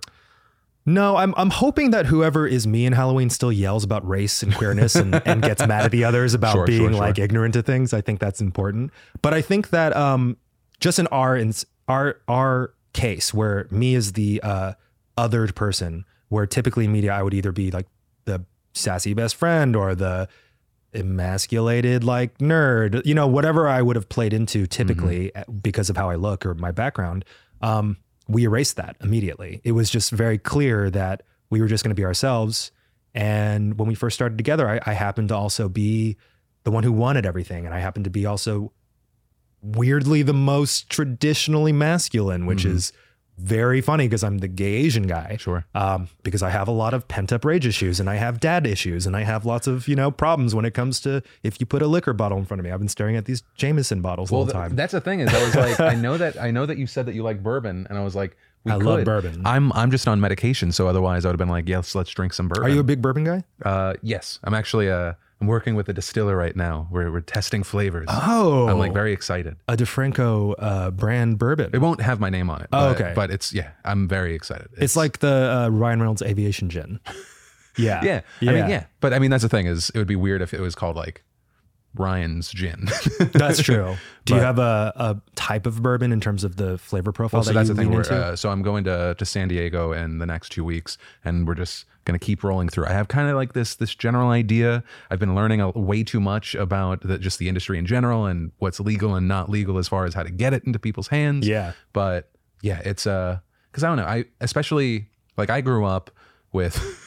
Bacardi 151 is like the first thing I ever drank, which is it's just sloppy and bad, and then like I kind of grew up, and Jameson has been like my favorite sort of drink, and then I've just been drinking just a bunch of different bourbons, and I don't have a favorite, and I'm just trying to find something that I would want to sip. Right? Do you like the smooth and clean like finish, or do you want something with the more I bounce back and forth, smoke or grit, or I think the reason that Jameson was kind of my go-to was I was like, oh, okay, I'm not going to at the time wince. Yes. And I'm like, but sometimes there's something nice about it, whether it slows down my pace or I'm just looking for like a distinct flavor. Yeah. But yeah, I'm weird because it's similar to like intellectually, I like to be challenged physically, especially my palate. So my favorite like sipping whiskeys are like things that takes like a smoker's lung, even though I don't like smoking. Yeah. But I like the appeal of alcohol that feels like it's sat in a like a hardcore lifelong smoker's lung. Sure. And it's just like hits you like you're sitting in a Parisian cafe in the 1960s. That's interesting. Yeah. I like things that like force me to step back and go, huh? I was like, for me, that was IPAs because the old SourceFed crew would drink them. And I was like, I will drink this because it'll literally take me an hour to drink my first one. It was, okay, so what's interesting with IPAs is that was unfortunately looped into that whole like the whole craze and trend of people liking IPAs with the whole like individual breweries popping up, and everyone had to have their big IPA that they shoved a lot of herbal like spice and craziness into. So people kind of started dismissing it as like, oh, you like IPAs because it's on trend. But I sincerely want my beer to taste like it has been like dragged through Martha Stewart's garden. You know, like I want it to taste like every herb. It's so interesting. Fucked inside. I don't I don't understand like even my own appeal for it. But yeah, when you were saying that all of a sudden people were like, oh, IPAs, then it felt like there was like the emergence or new focus on, was it sours? Yes. And but I'm not a big sours fan. I don't think I've ever had one. I think it's because sours often are paired with a fruity note. Okay. And I hate fruity tasting beer. I even don't like, my wines have to be so dry that you could I don't know, put a camel across it. Sure. I want it to be like a desert. Any sweet wine I will throw across the room. Wait, so what is your relationship with alcohol now? Because it sounds like healthy. It's healthy. I certainly purport more of a like, oh, Eugene like loves to drink. What I always have to clarify to the audience is my stepfather is French Korean. So I grew up part of my like childhood in France as well. Oh, wow. Okay. And then in my family, there has been alcohol dependency issues. So I've always been around it in different ways, but certainly I appreciate it culturally. I also appreciate it for a good party. And I have a really weird high tolerance. So yeah, that's where the whole partying mystique comes from. But certainly I'm very responsible when it comes to drinking it. Sure. But do you feel like you've always been that way, or is it's been like a learned behavior? No, I hated it as a kid. Really? Yeah, I didn't touch it until I was in college, namely because of the said family problems. But once I had it, I was just like, oh, I get why people in my family buried their issues with this. It was great. Yeah. But now I appreciate it when it comes to taste, because I actually like the taste of alcohol. What I found is, so I'm not a big rum drinker because rum mixed drinks are so buried in sugar and juice that you can't taste the alcohol. And that's what it's a very stereotypical term, but what they called like the college girl drink, where they're like, get the Malibu and the orange juice, and that's what you put in the party. I don't want to taste like I'm just drinking like juice as a toddler. Do you have like a one alcohol, just like hearing the name makes you sick? Because when you said rum, for some reason Parrot Bay popped in my head, and I was But do you have like one that you have this just name connection to that? Mine are definitely opposite from most people, because I could say the average drinker would say they make a face when you say Jägermeister. They make a face when you say mistakes. A lot of people don't like Fireball whiskey, which is a little too sweet for me, but I like it. I'll do it every now and then. I mean, it's a great party thing, you know. But for me, you know, what's the most offended I get? I think, God, with I think that dessert wine's one. Okay. Really turned me off. And then as far as liquor brands, God, I really don't discriminate much with liquors. I'm just a big fan. Yeah, I just don't like things that, like, if you have vodka and then it's flavored with like bubble gum or something like that. Yeah, I don't fuck with that. Okay. I want to taste heavy flavors. The heavy flavor of the alcohol, and appreciate that it was like barrel aged or whatever the process was. So that's why I tend to lean towards bourbons and whiskeys, just because you can drink them neat, which I appreciate, or like a good old dirty gin martini or something like that. I've gotten into gin recently because I like tasting the juniper and those notes, which I think a lot of people are very averse to gin. I don't seek it out. I don't know if I have any any feelings. I find whiskey bourbon drinkers tend to appreciate parts of because gin is also something I think you really want to like taste the actual gin. I don't know if this has become a drinkers podcast suddenly. I mean, how it often could do you be. talk about alcohol? I used to. So I want to say it was like 4 years ago. My idea of a podcast was like 15 to 20 minutes. Yeah. And we'd always open it with, hey, let's get a drink. And we stopped doing that because it had to be, and I feel so bad about this, I shot like a 2.5 to 3 hour podcast with Anna Akana. And I think I legitimately just got so drunk that I didn't know what was happening in the conversation. Never went up. But yeah. So and Anna was drinking too? I believe so. Yeah. No, Anna's cool. So I can imagine that would have been a fun conversation. No, and I think there was definitely 30 solid minutes in there. And then I was just talking in circles. So now I don't for the most part, but I think that's the thing. it's I think I was also shooting 2 podcasts back to back, so she got the Yeah. worst version of me because I was just already in. I was like, yeah, we're having a great time. Yeah, kind of like, it's interesting with the TryGuys for this output. We created these sort of like quick series that we could shoot that, interestingly enough, because it was just us shooting from the hip, became like mainstay shows on our channel. So it's like Keith's Eat the Menu, where he eats all of the fast food at once. Those are easier to shoot because you order, you sit. I do something called Rank King, which was just like, I think you did a cereal one recently. Yeah, I did a cereal one with a child, which was fun. Very cool child. But one of them was these. I often do alcohol. One was this international cocktail taste test. It was interesting because the people I was with were totally pushing all the things I like towards the bottom, and I pushed mine towards the top. So my number one was USA's Manhattan. Okay.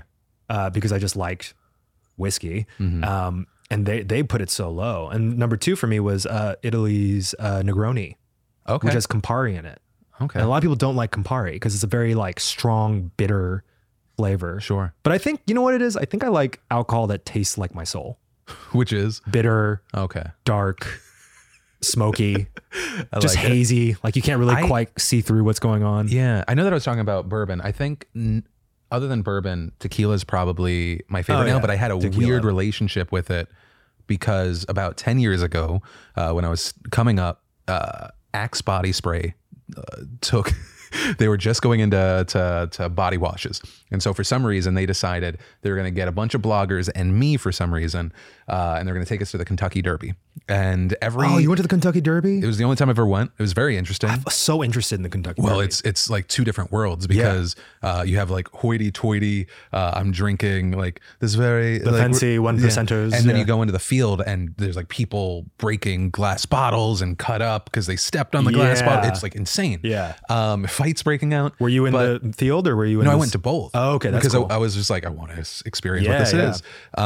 But so we went there, and so they would always do something related to one of the scents. Like, so they were like, here's this experience. And there's like kind of like a refined thing. And it was related to one of the body washes, and we had a tequila tasting. And I didn't know that in a tequila tasting, you're supposed to spit it out. And so I essentially just drank like 10 shots of tequila before we went out, and by the end of the night I was just throwing up everywhere. It was a horrible time. And then these motherfuckers, they knew what they were doing because they also got us drunk at this like club where it was like 8 nerdy dudes in the VIP section, and they gave us, I think it's called fucking snakeskin body wash in the morning to wash last night off. And I was like, you motherfuckers got me shit-faced so you could be like, and that's how this relates to this body wash. Other than that, it was a great weekend. That sounds like a party. It was, but I couldn't touch tequila probably for 3-4 years. Yeah, I think a word of advice I will never change is you should never use any sort of perfume, body wash, shampoo that smells more than the like the natural scent should. You know what I mean? Like, it's just like the rule for candles. Sure. You don't want to send a candle to smell like an actual pumpkin spice latte. You want it to smell like you. There's like there's one in like 2 rooms over. Sure. Otherwise, you just are oppressively scented. God, I didn't know how much goes into candles. We released some for we have a hair care line, and Oh, you have a hair care line too? yeah. What? I needed something because I have like the straightest hair in the world, and it took me like 9 years to find something that would work. You should go in asking for someone who knows Asian hair. That's what you should do. So I have some advice for you, actually. Okay. Scissor cuts only. Yes. Never use, and this is for anyone listening who has this quality hair. Don't use the number 2. Well, because otherwise you just buzzer. fucking see the scalp. Yeah, you'll see the scalp, which is a look. I mean, if you want to go down to that, it's good. That's not my look. Yeah. But if it once it starts growing out, there's that middle awkward time where for Asian guys especially, the hair sticks straight out. There's no way to comb it down. If you have thinner hair or wavier hair, there's ways to style it to push it down. But you have to wait for it to get to a certain length so it can lay flat. So if you ask your stylist who's good to just get a scissor cut and have them to cut it just before it would actually stick straight, then you'll always have a nice haircut. Okay. Yeah. But you have Asian hair. Yeah. Maybe there's like a Asian person way up in the genealogy. Just 3%. Have and you it was done all the from my head. genetics test? Yeah, but it's like it's mainly Italian, Sicilian, and then it's like a bunch of Euro. Yeah, but I think there's like 2 or 3%. But I would never at that percentage. I'm not claiming anything. Are you like half Italian? Yeah. So that means that's the predominant culture in the household, right? The Italian side? I don't know. It was a little bit of everything because, I mean, as far as my dad, yeah. But it's one of those things where, like, my mom's, I think, German Italian. She doesn't feel Italian at all. Yeah. But then in my dad's house, and then with my stepmom, definitely, it was like, it's not pasta, or it's not regular spaghetti. It's like, you have sauce, you have, God, there's so many conversations that I didn't understand what the fuck was happening because everyone's speaking Italian. Yeah. And no one was like, maybe we should teach Philly. Maybe he should know how to speak Italian. Yeah, because I think there's certain, we don't give enough credit to certain like European cultures that I think more aggressively passed down based on like national pride and just like richness of cuisine and culture. And Sure. Italian and like Greek, weirdly Irish too. They're like very much, that's when I meet like white people who have a quarter Italian. They're always so Italian. You know, they're always like, oh, you go home and my mom's like Italian, like this or that. Oh, man, I got nothing. I got nothing. That's like a big thing. I was like shipped between, like my parents got divorced. So I was shipped between houses. And so it's like you're bouncing between New York and then North Carolina and then North Carolina and Florida. So it was like, I've got really no roots, whether it be to like, I don't know, like, I used to claim New York, but I don't. I've lived now in California the longest, but I still don't think of myself as a Californian. I don't know. It's I feel like I don't have roots. I'm just like, I just think of myself as a generic white guy. I think as long as there's like one Italian grandma up in the family, then that, we got that. That like spirit is steadfast. It lives on. There's like Ned is less than a quarter Italian, and every time you talk to me, he's just like, oh, I'm Italian. And I'm like, no, you're not. But then I thought about it, I was like, oh, but culturally, yeah. Sure. Yeah. That just like, it goes, it's like all Chicago and like Irish culture, you know? Sure. People might have like a quarter Irish, and that Irish I think maybe part of the in America, part of it that with younger generations that are less connected to it might be that like there was a time in America where Irish and Italians were actually like persecuted against, whereas no one's ever fucking called me WAP. Yeah. no one's ever gone at me. I was about to bring that up, is that, I mean, the resilience in which cultures have had to survive because of persecution has also contributed, I think, to the richness in which family members have to pass it down. And I think you hit the nail on the head, like Irish and Italian especially. They were seen as like the brown folk back in the day with Ellis Island. And what else would you do besides surviving than to know that you need to like make sure that your kids and your grandkids have that? And also like Italians have such good fucking food that why would you ever want to ever have anything else besides Italian food? One thing I wanted to touch on before we kind of close it out, because you mentioned daddy issues, and then I remembered that you said that, and maybe I'm getting it wrong, that your coming out or your relationship with your father allowed him to be less masculine. Is that accurate? No, there was something about you that helped change your father, and but you didn't elaborate on it when I was. No, I think it's multiple. It's kind of multifaceted. Okay. So I have my father and my stepfather, and my mom. Okay, and I think that I think anything that really shakes a family structure, whether it be someone coming out or in my case, a divorce in the family, really challenges the accepted norms you have of your sort of nuclear familial structure. And a lot of times that plays into what people might consider very traditional gender roles, like your father's the dad and your mom is the homemaker or something like that. And really with my coming out, particularly on some of my family's side, they were able to, I think, see how much my identity is connected to my art and my work, which certainly with some conservative communities, like that helps them kind of get it, as opposed to me just saying it as a kid. They see that if I can express it through something like my video, that it's very near and dear to what I want to say as a filmmaker, as a video producer. But also I think that, I grew up in such a limited structure in regards to everyone's feeling like they had to assimilate to a certain role because of their gender or their background. And for me, my sexuality was hidden. Coming out was, I think, very freeing for everyone, whether it be people that I no longer will talk to because we know where they stand, or it will be people that are still close to me, like my parents, who get that. Part of the reason, I think, to best put it, is my mom sometimes sends me texts now where she's apologizing because she doesn't feel like she gets it now, but she feels worse that she never spotted it when I was a kid. She sees me talk about being depressed or being bullied, and she knew I was weird. She knew I was artistic and like strangely quiet a lot. Sure. But she didn't ever think that I was going through that much pain.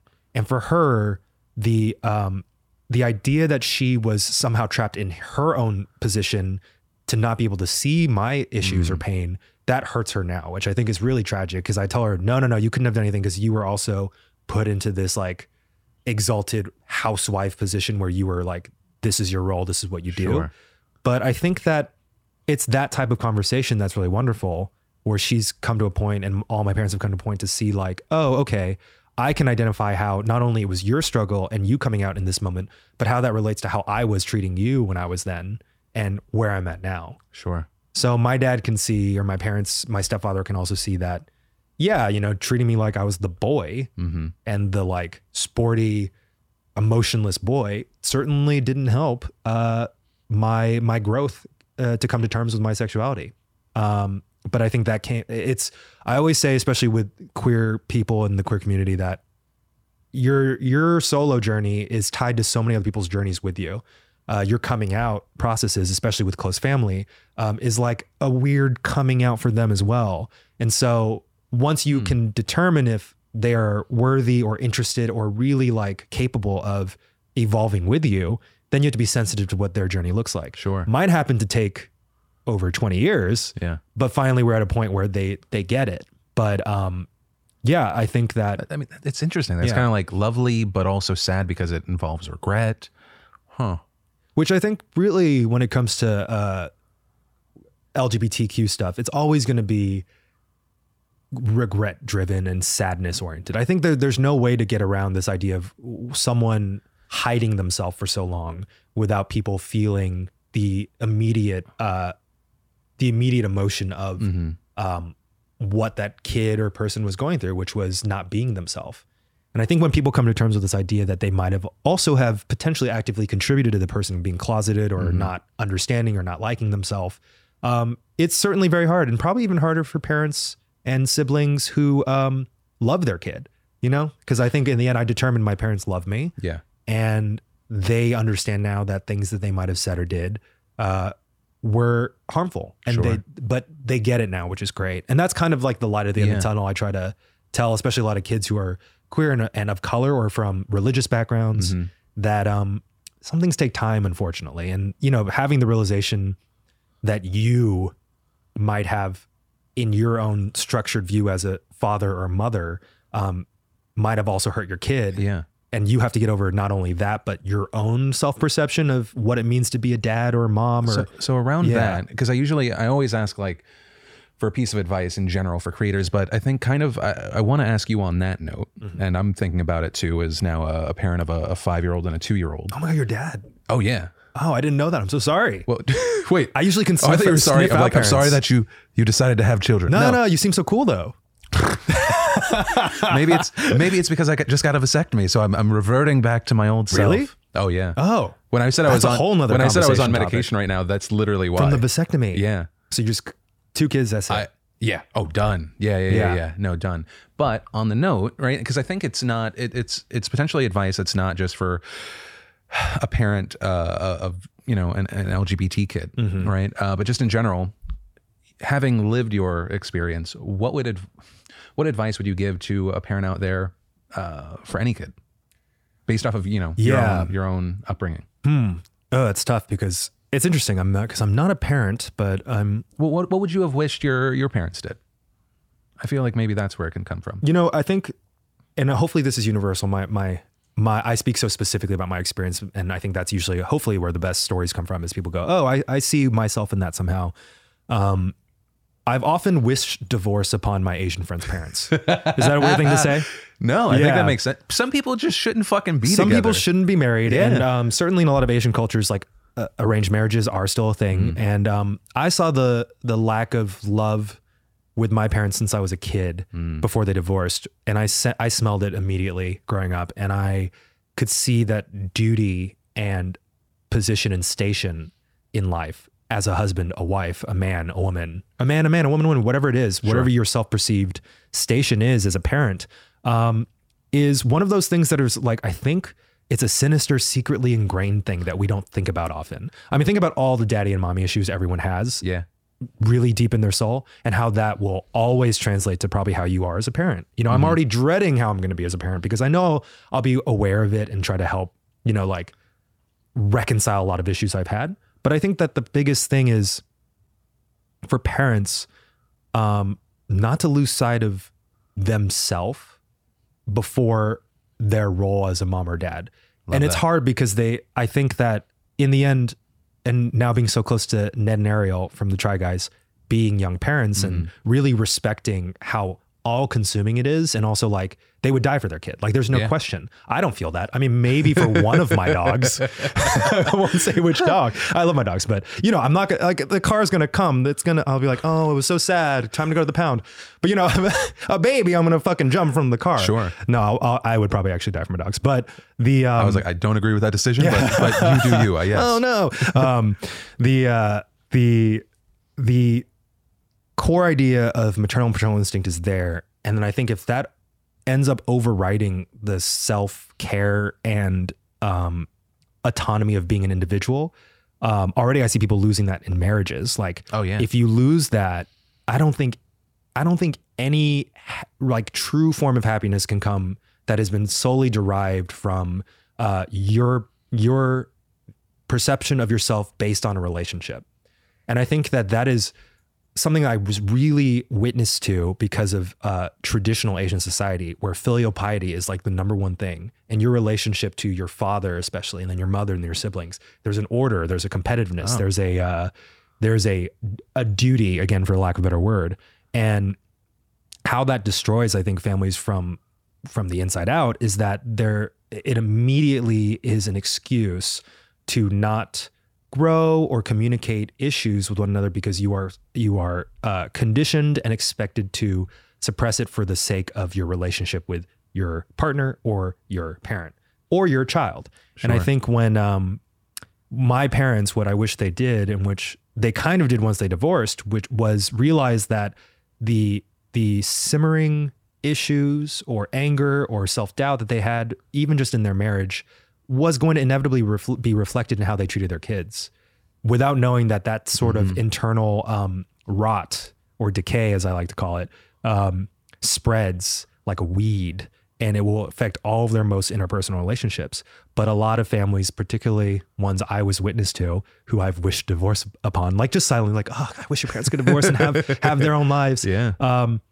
It's there, and then it carries on because then you bury your parents, and then you yourself saw what they did, how they suffered together, and then you are expected to suffer with that. And I now am like more self-possessed to understand that I'm better than that type of suffering. Well, but I certainly have, I certainly have constantly subjected myself to long suffering relationships, and even with my own demons, because I expect myself to get through it because of what I should be, which is a man and a good son and whatever bullshit that is. And, you know, that's a universal thing. I think that people feel like they must present a certain way to check off a box based on where they are, who they are in their life, without actually looking inside and seeing what the actual source of their pain is from.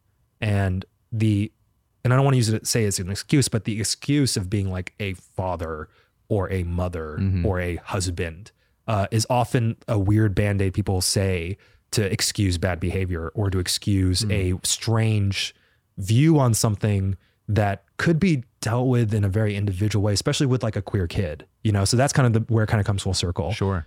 Being a good father to teach your son how to be a man, which is a constant thing that you see like people getting enraged about on Twitter. But the core idea of it is still like, you know, my dad's really masculine. I was raised very masculine, and I can see a lot of people out there. It doesn't matter if there's someone LGBT in your family or not, or if it's your daughter or your son. There's a weird thing about feeling like you have to raise someone a certain way because they happen to be a certain gender, or because they happen to like, I don't know, like a sport or like dresses. Like it's so much of like this outside conditioning and tradition that is like seeping into our brains that we're not in check of, because in the end you should value your relationship with your family and your kid before your relationship with what larger society has told you to believe. Sure. Right? Yeah. I think I like that. There's like several lessons there. Focus on yourself It's a tough first, thing because and then- I'm certainly guilty of constantly saying things as a knee-jerk reaction because I've been conditioned to think a certain way, you know? I don't cry in front of people. Like, I hate it, you know? And I sometimes think like, sometimes they're like, oh, Eugene, you should try to cry more in videos. People love to see you feel things. And I'm like, no, I fucking hate feeling things because so much in me is like, no. But then I can imagine, what if I saw like my son or daughter crying? You know, Sure. Would I just tell them to stop crying, or, you know, or it would be Depends like, on the situation. Yeah, but it's certainly where that comes from. For me, it's not just about the kid. It's about like where have I come from and why am I thinking that? Sure. And I think that's kind of like, it really just comes back to parents and just anyone in a family structure should treat themselves as themselves first. Yeah, I think that's definitely key, right? It's like kind of the same idea of if obviously life isn't this, but if the plane's going down, you put the mask on yourself first. Yeah. Right? But you can lose your identity and just become this other thing. Regarding kids though, I'm not one of these people. That plane analogy is great, by the way. Thank you. Yeah. I'm really solid at them. Well, it's against your instinct, but if you pass out before, you have to put it on yourself first to take care of someone else. That, and it's also like I've lived my life, and I know that I might have like a closer relationship with my boys and be able to keep like my marriage together, and maybe everything is great. But also at 21, there's part of me that kind of wants him to go like, I love you, Dad, but fuck off. I'm going to go be my own person. So it's understanding like I still have to live with me. Me and my wife are going to still be together. And then regarding the raising, I think I'm not one of these people that wears the shirt that says like, raise boys and girls the same. Like I'm not on like a mountaintop, but it's like if my kid wants to, like he plays soccer, great. If he wants to dress up like a princess, I don't fucking care. It's not like it's not like saying no to one of those things is actually going to change who he is. Yeah. You know? I don't know. But no, it's tough. I think it's tough. I can never imagine what it's like to be a parent. You know, it's just you have so much writing on how you're raising your kids. Like I think if you said like you had a general idea or anyone had a general idea, most of them are going to be wrong. Like unless you came from a family with like 10 kids, and I've got a few Catholic friends that are like that. But yeah. But I mean, everyone has their own fair share of like neuroses, right? That came from them. You know what my thing is also is I just hope that people impart their unique neuroses that are not necessarily like detrimental, but like fun on your kids, right? But I also feel like, I feel like you like have some uniqueness, right? You don't want everyone to be some trauma, homogenized, right? Yeah. You need a little trauma. Like I will stand by this. I grew up in a cutthroat competitive household. My sisters, we had to be like better than each other. I don't think I'll be able to like resist pitting my kids against each other, even if it's just in my own like evil villain lair way, just to see it might be how they react with each other. I feel like, but your parents were coming up at a time where there wasn't as much entertainment, and that was probably something for them. Well, this is going to be my form of entertainment as dad, I'm sure. Eugene, thanks so much. Yeah, and if you ever want me to come punch you in the face for the first time, let me know. I don't know if I could handle it. Hey, thanks so much for watching this podcast. If you made it to the end of the video, you like this, you want more in your life, after you hit that like button, make sure you hit that subscribe button. Right now, we got one brand new video every week. Also, if you don't want to watch my dumb face with the fantastic faces coming on, you can also click that link in the description down below, and you can listen to us in all the good audio podcast places like Apple Podcasts and Google Play. Is that a thing? I don't know. I don't really listen to podcasts off of Apple Podcasts. But apparently 51% of you do. So we're also there. Okay, bye.